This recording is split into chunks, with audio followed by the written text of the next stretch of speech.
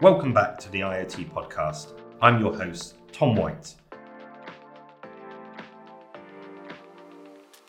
Every week we are joined by the biggest names in IoT to unravel the trends, misconceptions and predictions for the Internet of Things. Before we get into today's episode, don't forget to subscribe on whichever platform you're watching or listening on and turn on that notification bell so you're never out of the loop.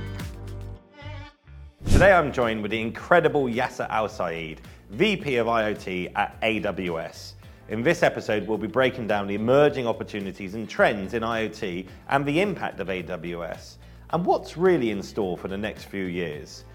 This is a real milestone of an episode for us guys, and we wouldn't want you to miss it. Before we get into the episode, shout out to one of our sponsors today, 5E Tech.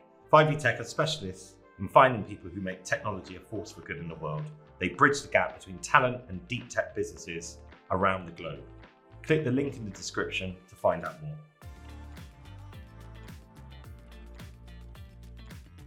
Before we get into the episode, shout out to one of our sponsors, IoT Tech Expo Europe, the leading event for digital twins, IoT and digital transformation.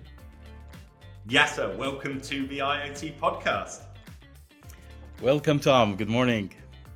Well, thank you so much for joining us. I've genuinely been really looking forward to this. I know it's quite easy to say that as a podcast host for every guest, and it feels somewhat a script to keep saying it, but I humbly, genuinely am looking forward to this. You are a very, very prominent and well-known figure in our world of IoT, and so it's been fantastic for you to free up some time to come talk to us today. So I humbly appreciate it, and I'm totally humbled as well to be called that way. I hope I'll fit the standard you're watching for, but it's a very enjoyable to get to talk to you. I have listened to some of your podcasts, and it's amazing guest list that you always have. So it is my pleasure to be on. Well, thank you. That's very kind of you to say so. So without further ado, Yasser, could you explain a little bit about your background over the last 20, 30 years and how you come into this crazy big world of IoT that we're in today? Definitely. So it's 35 years. It feels very quick, 35 years, because the technology has moved very, very fast. I mean, it's from the beginning years when I was doing software design on an embedded system, mission critical systems back then in military and other areas, moved to telecommunication, and that where the world of connected things start to happen. Like if you go back, like let's say 30 years ago, when the move from regular cabling to the fiber optic to the wireless, and then it all means how to connect things. And I remember back then, my manager, John Visser, he used to be the head of IMT 2000 that's forming the 3G. He was telling me, whoever hold the content will hold the connection. So whoever provide the content will hold the connection. And back then, 30 years ago, I actually thought a lot about it, but I never thought it would be that fast, that the content and connected devices is gonna really, really manage our life and also give us advantage of the networking and the technology that we're gonna use. So moving from telecommunication, which was wired with things that's called the center office. I don't know if some of your viewers probably will not know what center office is, but it's actually the telco term for a building that doesn't have any windows and it have all the switches in it. So the first innovation used to be like software writing for the switches, what to do, what services to do. Then moving it to wireless. So I was involved in the 3G PP2, which put the standard for location-based services, and that's going to come up later in my speech with you on how LBS, location-based services, was an awesome thing to use the cell phone towers and location to give services, either it's emergency services or even commercial services of sending ads and so on for people who are in the same location. And of course, journey started with consumer electronics, working in Philips. Very first, that's the funniest one, the very first Bluetooth headset based on the very first chip that that was developed back then, 2001 specifically, and it had 10 minutes battery life. And it was so big. So it used to be the nickel batteries, not the lithium ion. So it has to be huge, 10, 15 minutes talk time, and it's just chopping and cutting all the time. But it was innovative. It's not connected. So those things put in me the idea that we need to get rid of wires. It's just we need to get rid of wires. The 11, the 802.11, the Bluetooth, the cabling, we can do a lot of things on wireless. So I got involved a lot in Bluetooth and 11A, B, G, etc. So moving to the embedded Wi-Fi, very first T36 ThinkPad that was designed in Yamato Lab in south of Tokyo. I actually lived 1 year in Japan because IBM used to be, the laptop people used to be in Yamato Lab, and they demanded the project leader to be in Tokyo.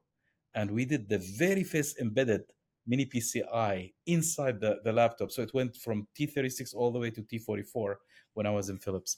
So that was a journey. That was a learning of culture, understanding the entire supply chain, what it means if you're a chip vendor, but you have to worry about the entire ecosystem. It gives this a partnership level of what you need to do in technology, moving very fast towards Qualcomm and creating so after Philips, I went to ATI, the graphic company. I was the head of programs for the headset, the handset. So Motorola Razr as a program was one of them, etc., etc. Then we moved to I moved to Qualcomm. First years before 3G was main thing, and I I led the very first embedded Wi-Fi chip to go in the phone for Qualcomm, and which is 11N MIMO, multi-input, multi-output. So imagine in the phone, and people say, "Oh, that's an overkill." Like, what? Who wants this speed on the phone? And I was like, streaming video, streaming media. That's what you need. Otherwise, it'll be choppy. And that's in 2007 and 8, and of course things exploded after that. Exploded, I mean, in innovation, not exploded literally. I'm thinking about lithium ions and so on. Sometimes you have to be careful what you're talking. So then in Qualcomm, I was leading the project to do open source. So that's again something to emphasize the using together, so collaborating together with the industry. I was fascinated with the open source software. So Qualcomm used to have only proprietary software that goes like with a binary, goes in the factory, all to go. That's it. I found with a lead engineer, a lead lawyer, and myself, we created a company called Quick, Qualcomm Innovation Center, and Code Aurora Foundation and stuff like that. So we made an open source, open software forum for Qualcomm code with projects and so on. And in the manufacturing of the phone, you stitch both softwares. There's like a make file to actually pull the software, the open source, and stitch it to make an image for the phone. And that was an answer for Qualcomm to be in Android. Then what happened is they dominated the Android world, that, as you all know, for 3G. Went to China, also spent a lot of time in China, Shanghai, Shenzhen, and so on, to put a reference design for a smartphone. So the phone is a recipe to build, which usually it used to be like BlackBerry, Nokia, Sharp, and big names. And then you want to democratize the things that's available for everyone to leave innovation for the last few innovation for the company owner of the brand. So what I led under Cristiano, and Jeff Lorbach was my boss in Qualcomm, how to create a blueprint for a smartphone that anyone can do. All what you need to do is innovate on top. Of course, that led to after that explosion of 3G and the Xiaomi, BBK, Oppo, all that stuff came out of that. Then the IoT started, which basically was a challenge. Like, okay, We have a chip for a mobile phone. How can we do it for IoT? The whole IoT module is $10. How can you sell a chip of the mobile that's $30, $40? So there was some, let's call it secret sauce, how to do that.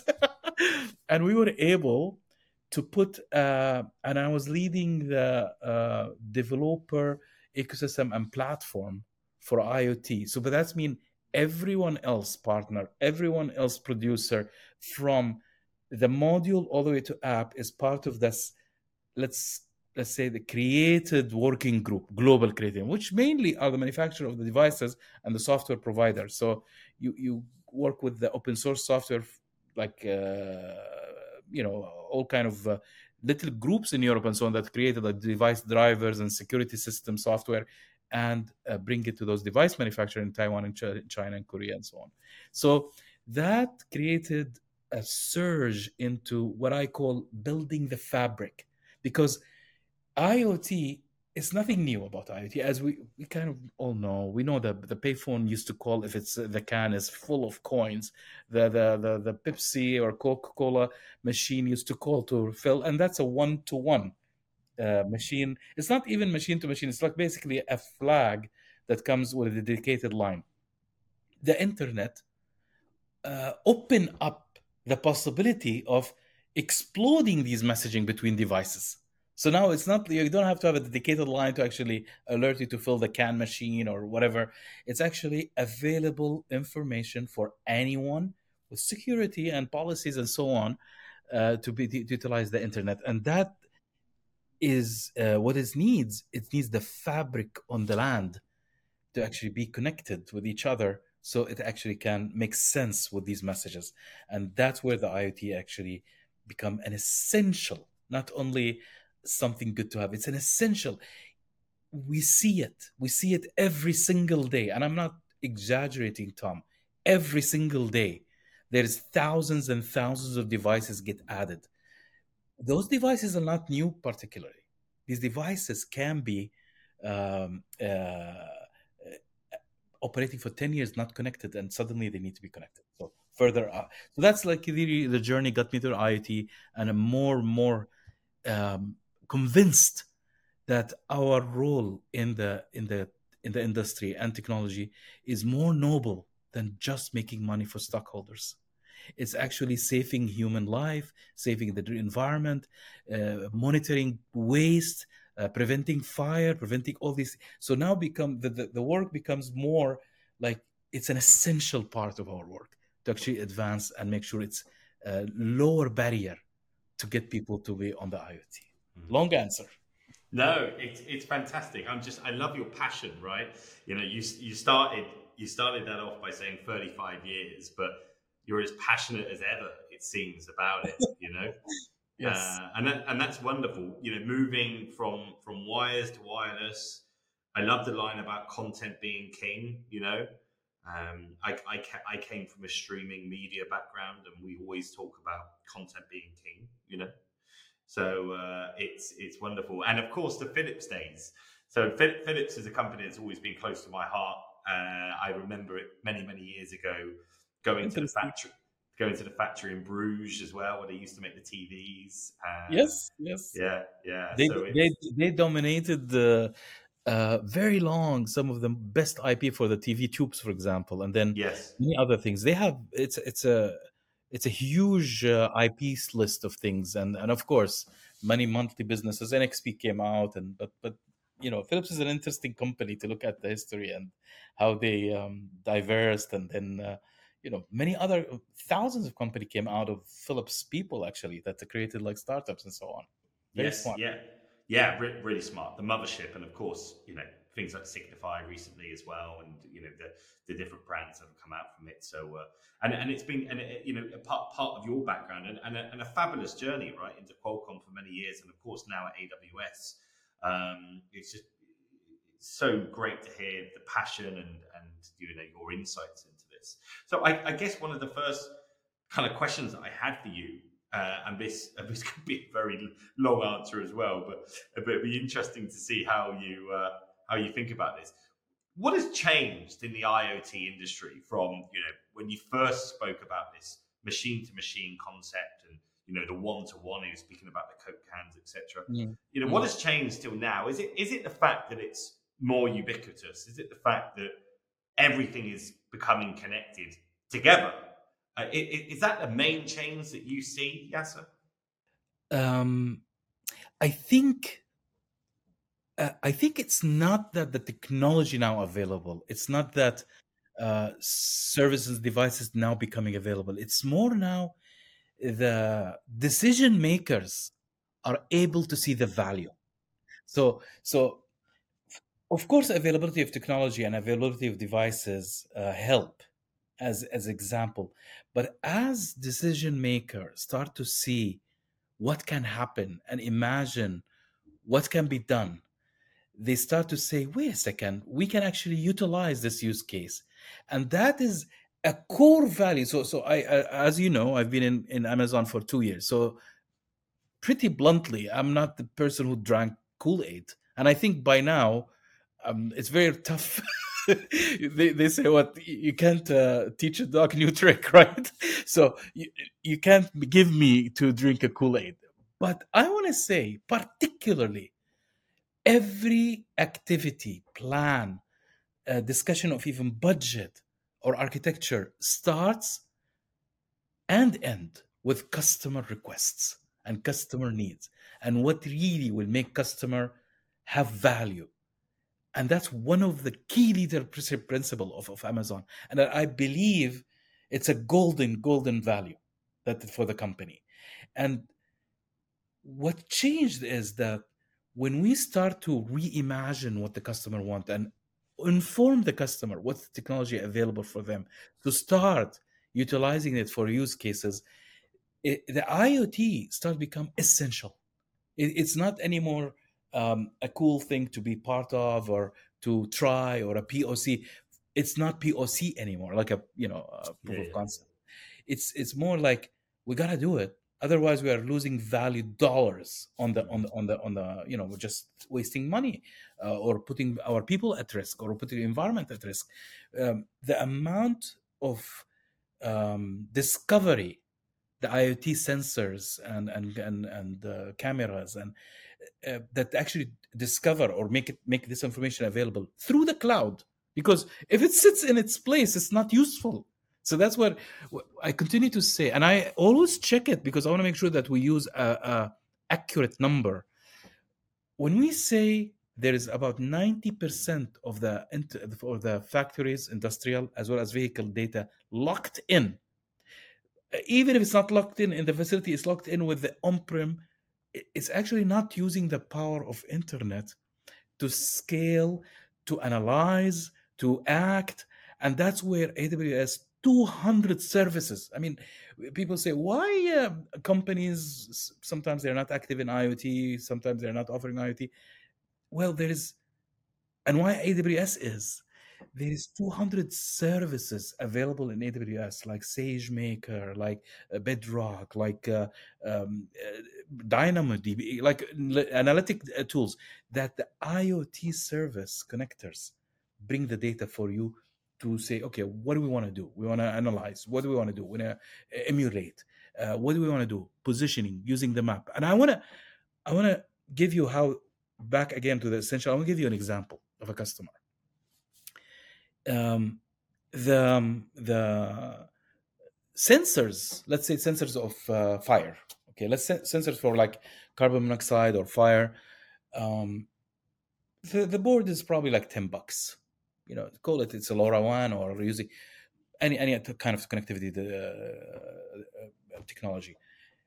And you put a battery that's 5 years, or some of them 10 years even, and you have it monitoring somewhere in the middle of the Amazon or somewhere where there's a connectivity available. But by the way, LoRaWAN, for example, is great for rural because LoRaWAN has a very long range, very low power, and all what you need is a page. You don't need to stream video. You just like, I'm dead, I'm alive, battery is low, battery is high, there is a fire, something like that, right? So, or somebody moved me. Imagine that. I'm being stolen.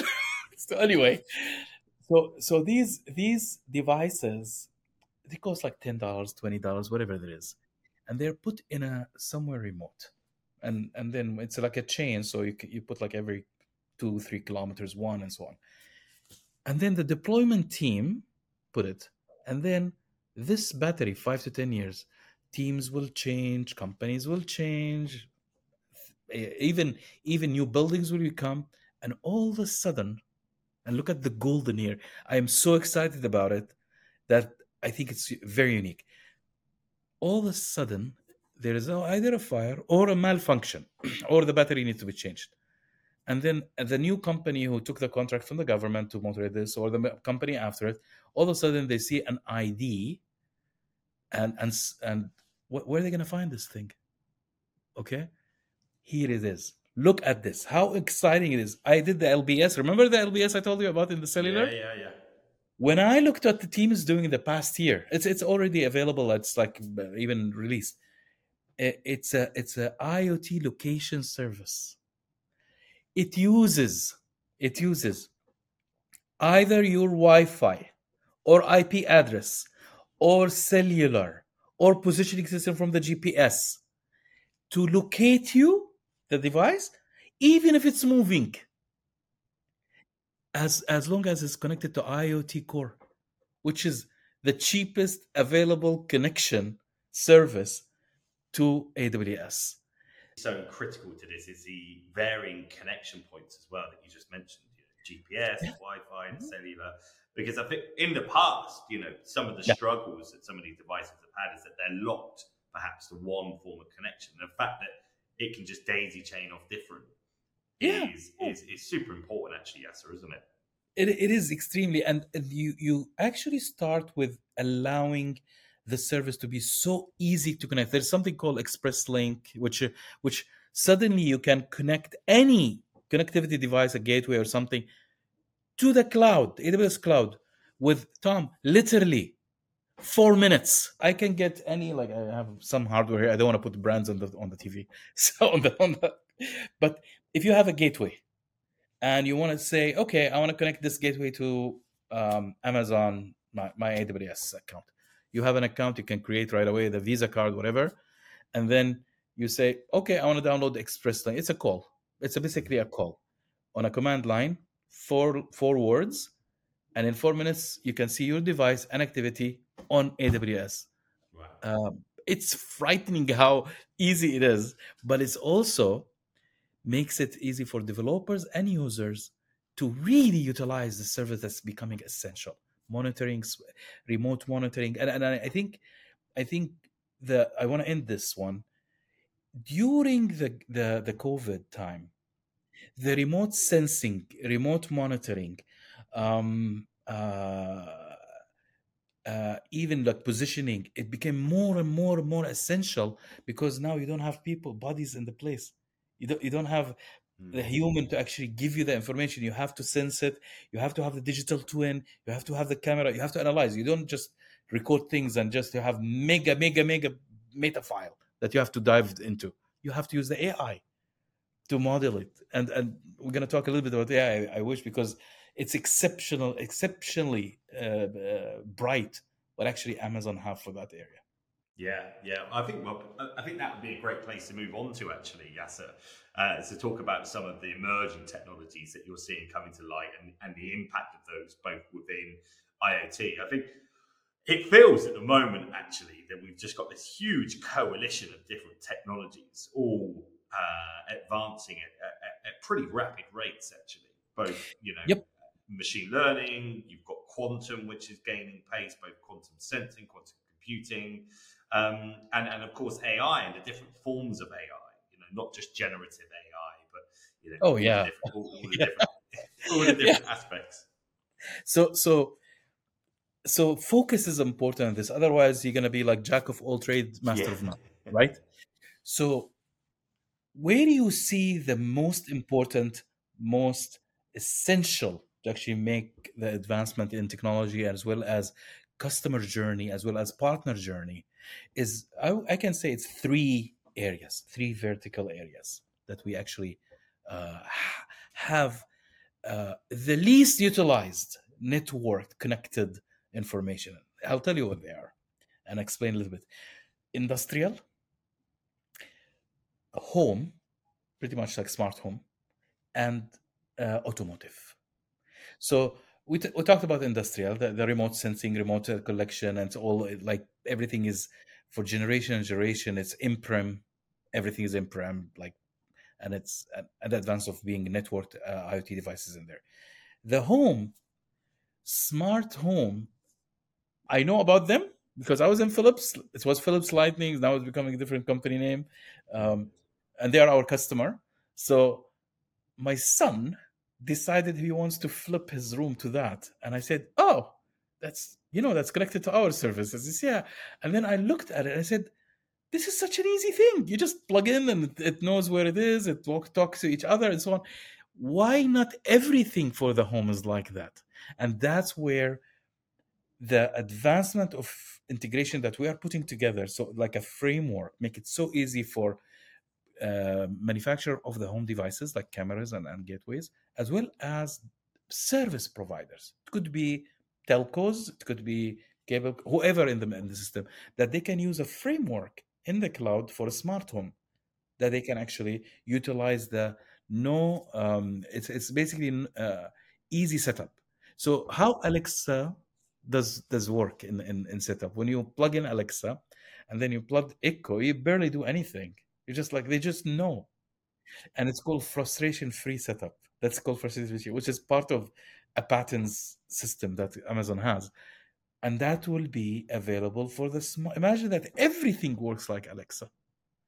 Imagine everything have a connectivity like the Ring. Oh, something I want to mention is basically the for the smart home as well is a Sidewalk. So I don't know if you Yes. know about Sidewalk.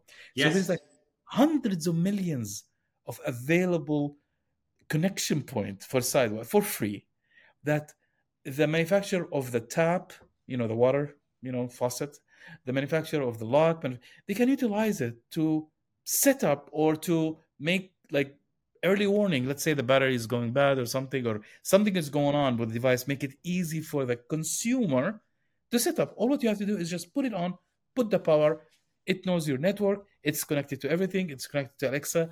Here you go. Now, a lot of attempts happening from everywhere, and there's standards. There's many standards. So the key here is to be part of those standards. Like you support Sidewalk, you support Matter, you support these. These are important. Now, I have seen it. You've seen it probably in industry. There's usually always this innovation becomes uh, almost like horizontal, and then things will divert and become one again. Then remember the Bluetooth. Remember the many technologies that started like mesh network and then they just disappear because in the end, what the consumer will pick the easiest one for them. So the smart home, although the word has been used for at least 20 to 25 years, but now the user, focusing on the user, we need to make it easy for the user. And that's where the innovation happens. And that's where the service and the partner we're getting into. The vehicle is the same thing. The software defined vehicle is one thing. Um, uh, we have we have examples right now of how the software can get upgraded.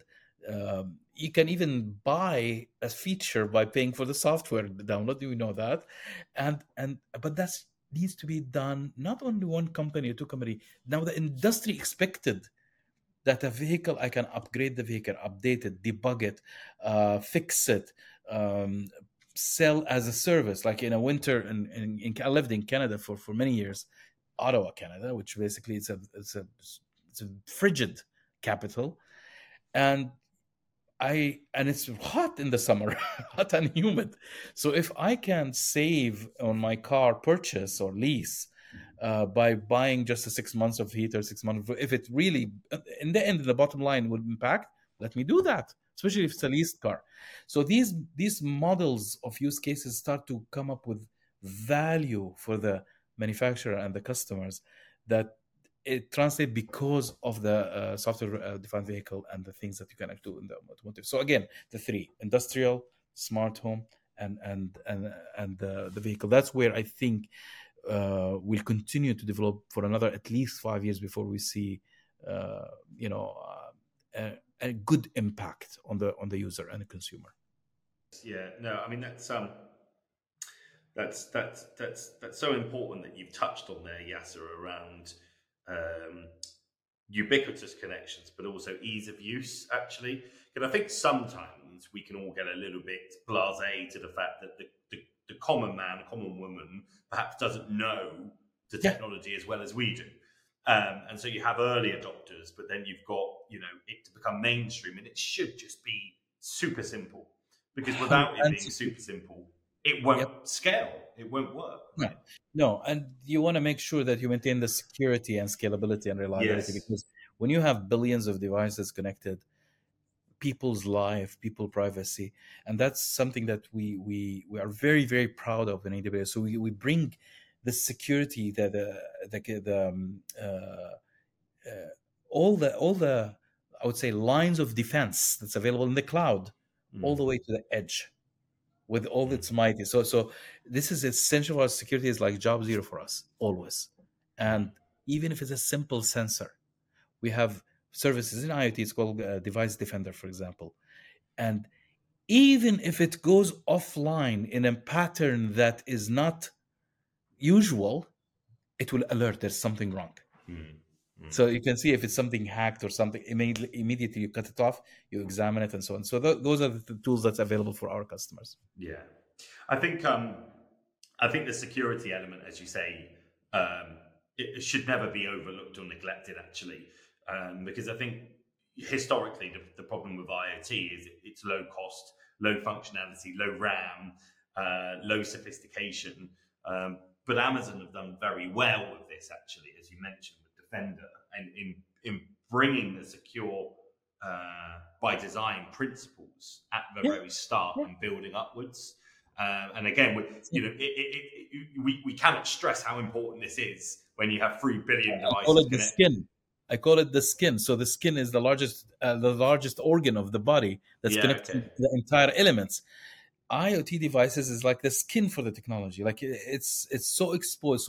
So if we don't bring it all the way to the end, and not only have like one line of security, 3 or 4, and also encryption. So even my own engineers cannot access data of a customer. My own engineer, like of course me, I don't look at code anymore. You know that, Tom. So Yeah. so, so basically, because it is extremely sacred that when we say customer privacy and data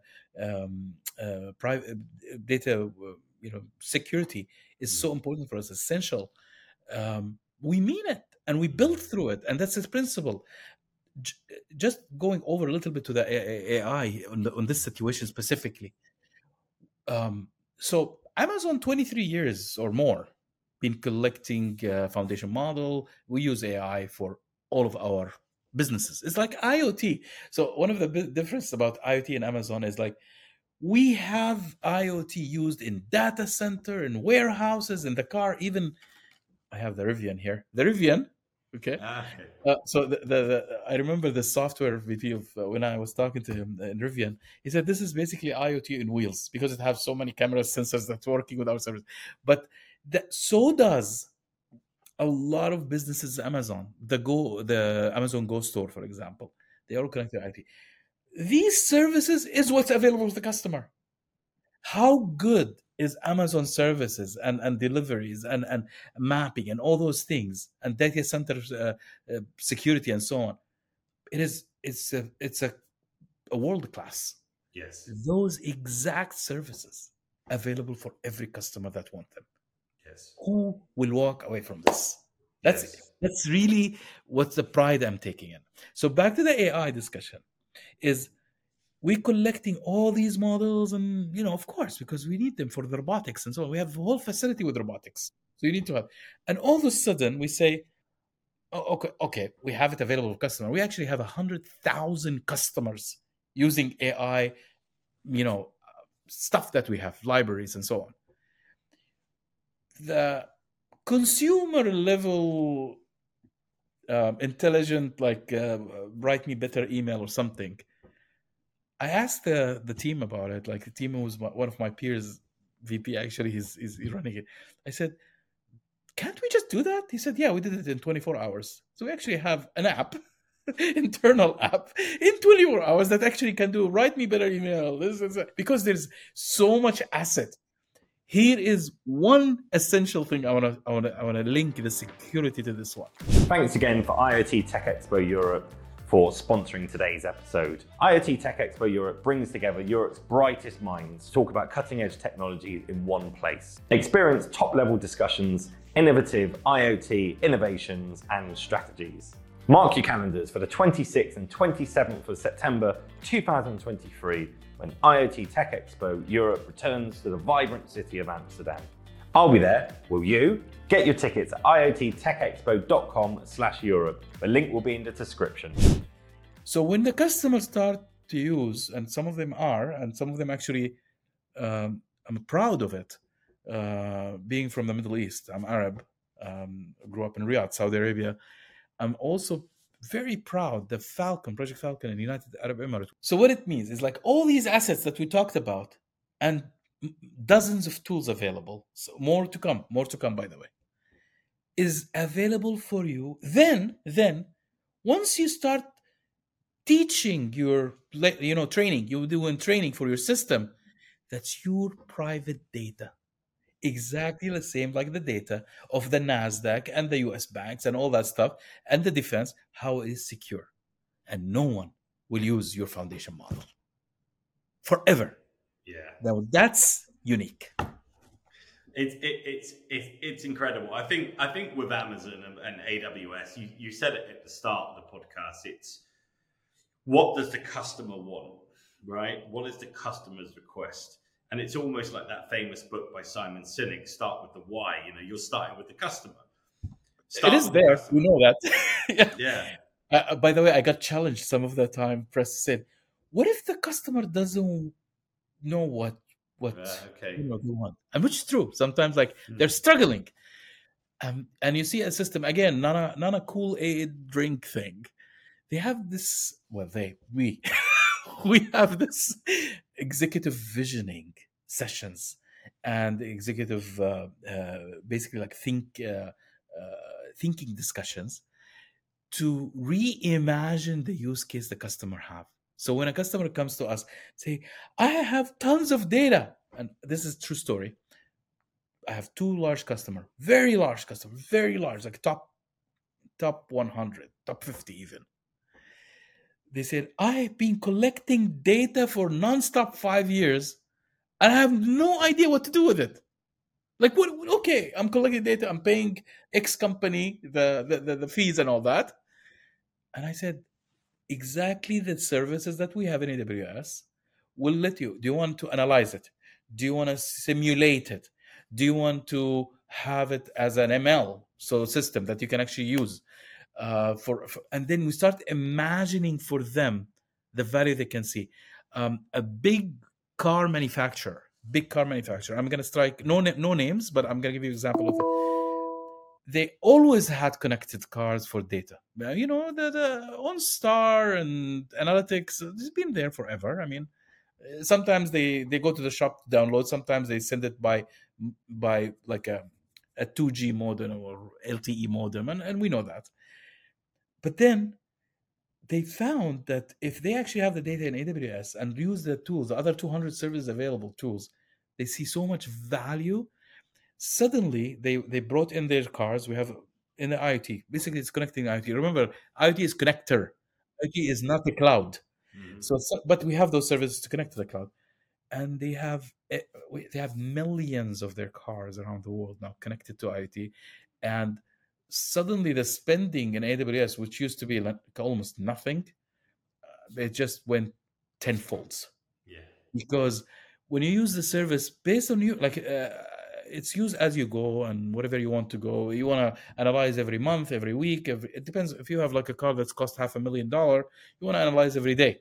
If you have a car that costs $30,000, you want to analyze every month maybe. Mm-hmm. And that compute and storage with a fee is what they pay, and it depends on the customer.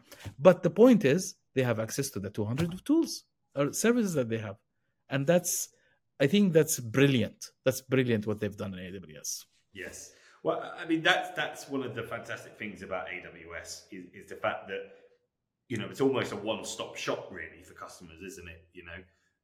If they need to talk to someone, about security, they can talk about Defender. If they want to talk about digital twins, they can talk about Twin Maker, and there's Yeah, all these different elements actually. yeah, yeah, Because the customer, like the consumer, doesn't really kind of care how it's done. They care it is done, and it's done well, and of course costs can come into it, but it's absolutely. about it coming out in and actually being in the market, and that's what's really, really important. And I think that's one of the things that's made AWS so prominent in IoT over the years, is that ability to offer Yeah. multiple different angles. Yes, and that comes back to the three vertical that we're focusing, and there will be coming one. Like for example, I have another huge two areas I'm looking at, the robotics and the space as Yes. well, and it's definitely, if you look at the trends, and I gotta ask this question multiple times actually, because everybody wants to know if anyone have a crystal ball. Nobody does have crystal ball, but as you see how things are based on the previous pattern, we have our own AI. So usually you kind of do.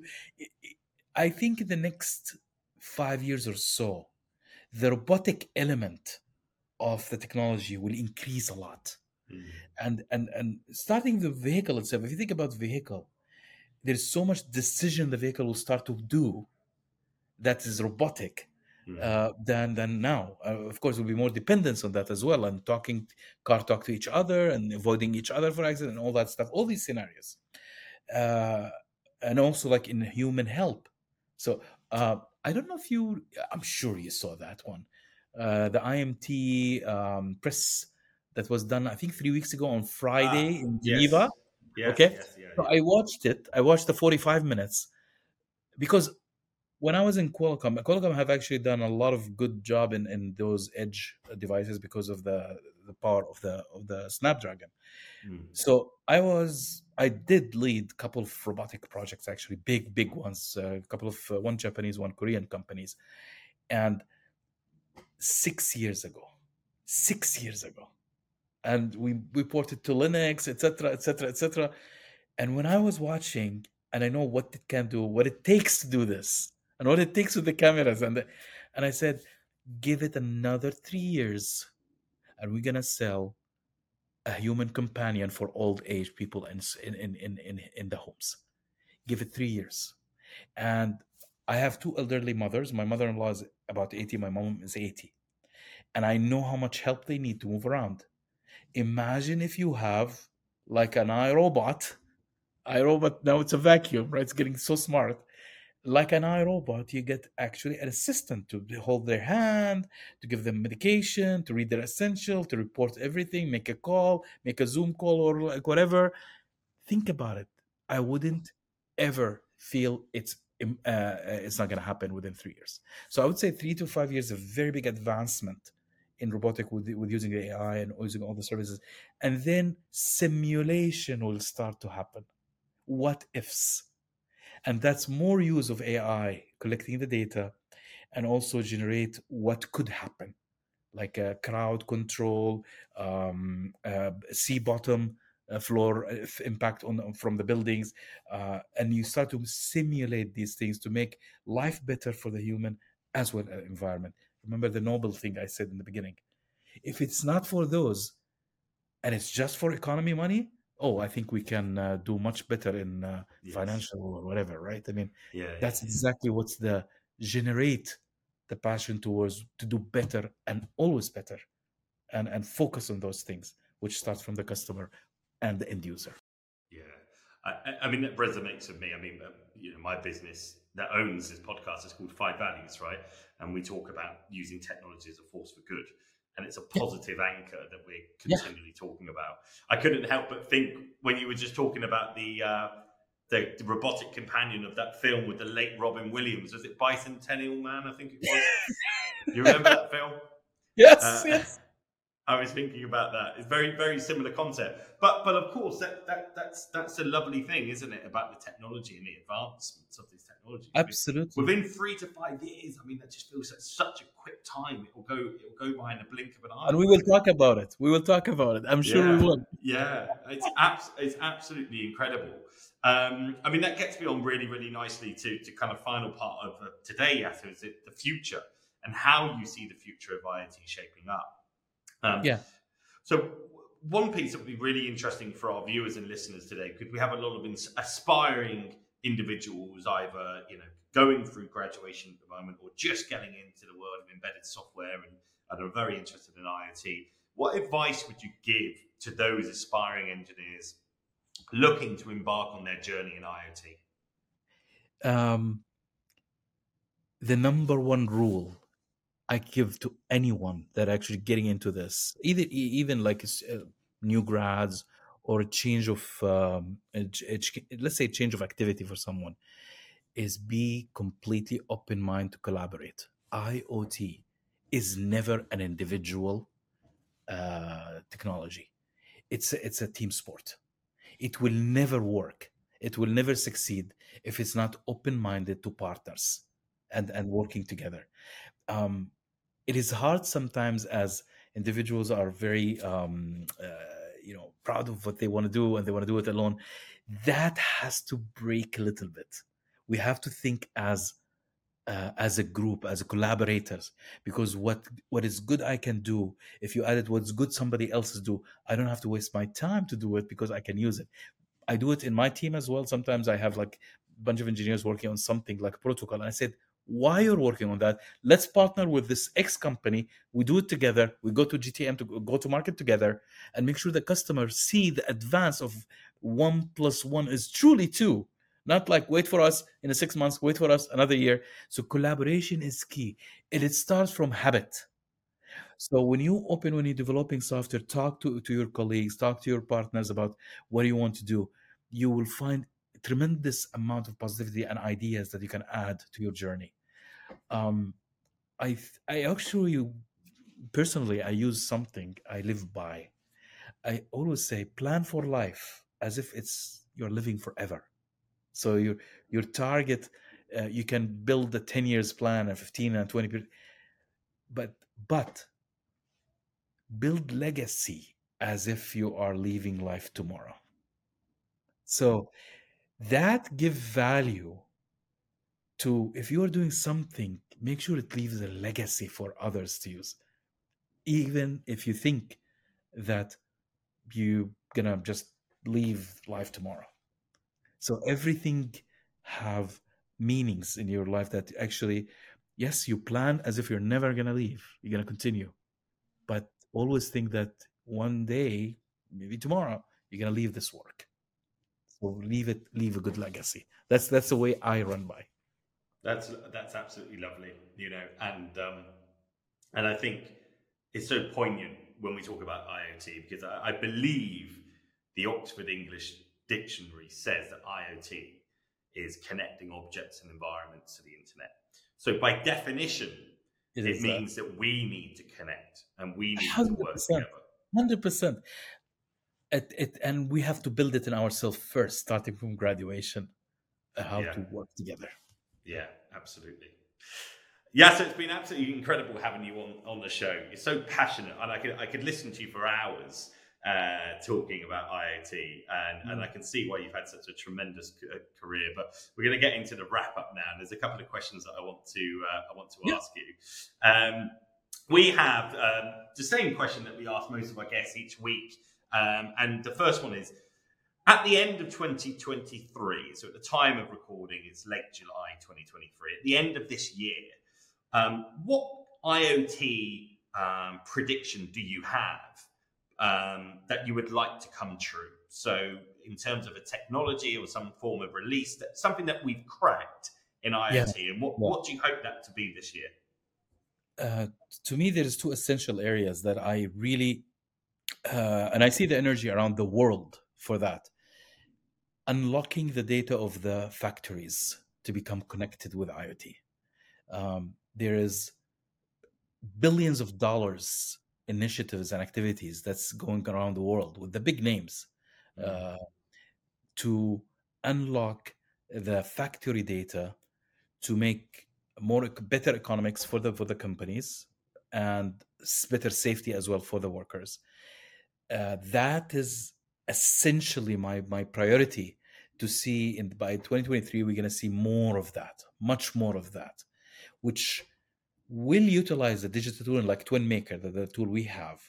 And it's not just going to be a cool thing to see 3D of a factory. It's actually getting the data and context of all the historian data inside the factory to make a meaningful analytic for the customer of what they can do better.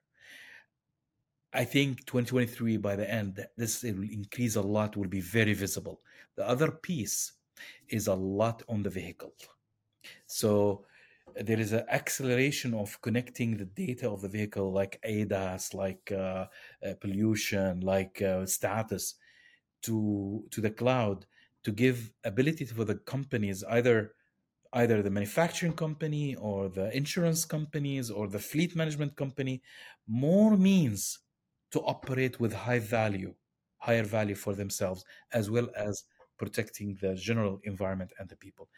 I think we're very, very close to get some meaningful move to that. And to me, those are the two areas that I feel um, utilizing the tools, as specifically the AI, because that's where when you get the data. I remember I told you about the top 50. They have tons of data. They don't know what to do with it. When you start using the services like the Bedrock and the SageMaker and so on, then you got to make sense out of what you're seeing and created window, green window, yellow window, red window, about, okay, your operation is not going the right direction, or going the right direction, you repeat what you're doing good. This is tangible, and this is my personal monitor on success. Actually, by the end of 23, we're going to see a lot more than that in that area. I think reInvent this year will be phenomenal on how these things connected to more analytics and making sense for the value for the customer. Yeah, nice. I'm going to look forward to that. Yeah, I completely agree with you on both of those points, especially around the data piece. It's not so much anymore the collection of the data; it's the interpretation of it, and actually how you can make informed decisions from it. So I think that's a great comment that you've made there. I have a question from our audience. As IoT devices become more interconnected, what are your thoughts on potential security vulnerabilities and the need for more proactive measures? And of course, we touched upon this earlier today. Yeah. I think this is again on the skin idea, right? Like you are the most exposed outside, behind, I would say outside your walls. So you, it's not even a joke. It's a very important, essential to double down or understanding your security. So we have something that we do practice in generally every now and then. We call it game day. So what we do is, like, every now and then we create that the engineers will have to react, making a muscle memory for what to do if there is an incident. It could be like security, it could be anything. And that muscle, and it's repetitive. We repeat it and we look at percentage of growing. And because if in normal life you kind of do what you do, but then when you get to a catastrophic situation, uh, I don't want people to, or the generally AWS doesn't want people to figure out, oh, let's open the manual, let's like find out what to do. So we create these game days to make sure there is a muscle memory to react. And there's so many clever initiatives, the game day, the muscle memory. Businesses would learn a lot just actually how to do business from looking at AWS. And there's things out there on the internet about how to interview, how to hold meetings, and it's always so fascinating. So thank you for sharing that. Normally at this point, we ask a couple of quick fire questions, but you inadvertently answered one of them earlier, and I'm just going to ask you to repeat this. So the quick fire question I have was, what is a motto that you live by in life? And you mentioned it earlier, and I thought it was so lovely. I think we're going to end the show by repeating that. I will repeat it, and it is so. it's a very cultural source in Arabic as well. It's a very well known motto in life that you want to plan for life as if you're living forever, and prepare for legacy as if you're passing tomorrow. Wonderful. That's pretty much what it is. That's wonderful. That's absolutely wonderful. Yeah, so thank you so much for coming on to the IoT podcast. In terms of where people can find out more about you and AWS, IoT, I assume they can just type in your name into a well-known search engine and everything will come up. And LinkedIn and other places. So I wish I have a lot of time to convey my experience to especially younger generation. I feel it's a duty. It's a duty. We're lucky to see, especially in our era, we're lucky to see the connected world through wires, then the wireless, then the internet, and we've seen it all from beginning of the explosion of IP and internet. I remember my days in college. We actually connected through a TN line, Yeah. And it was unbelievable moment when we start to see BBC library online from Saudi Arabia all the way to London, and it was like, oh my God, we can see the world now. So anyway, great talking to you, Tom. Great talking to you as well. Yeah, so thank you so much for coming on to the IoT podcast. Thank you. Take care. Thank you once again to IoT Tech Expo Europe for sponsoring today's episode. Once again, please get your tickets. The link will be in the description. Thanks for tuning in to the IoT podcast. Don't forget to subscribe on whatever platform you're on. See you next week for more IoT talks and tales.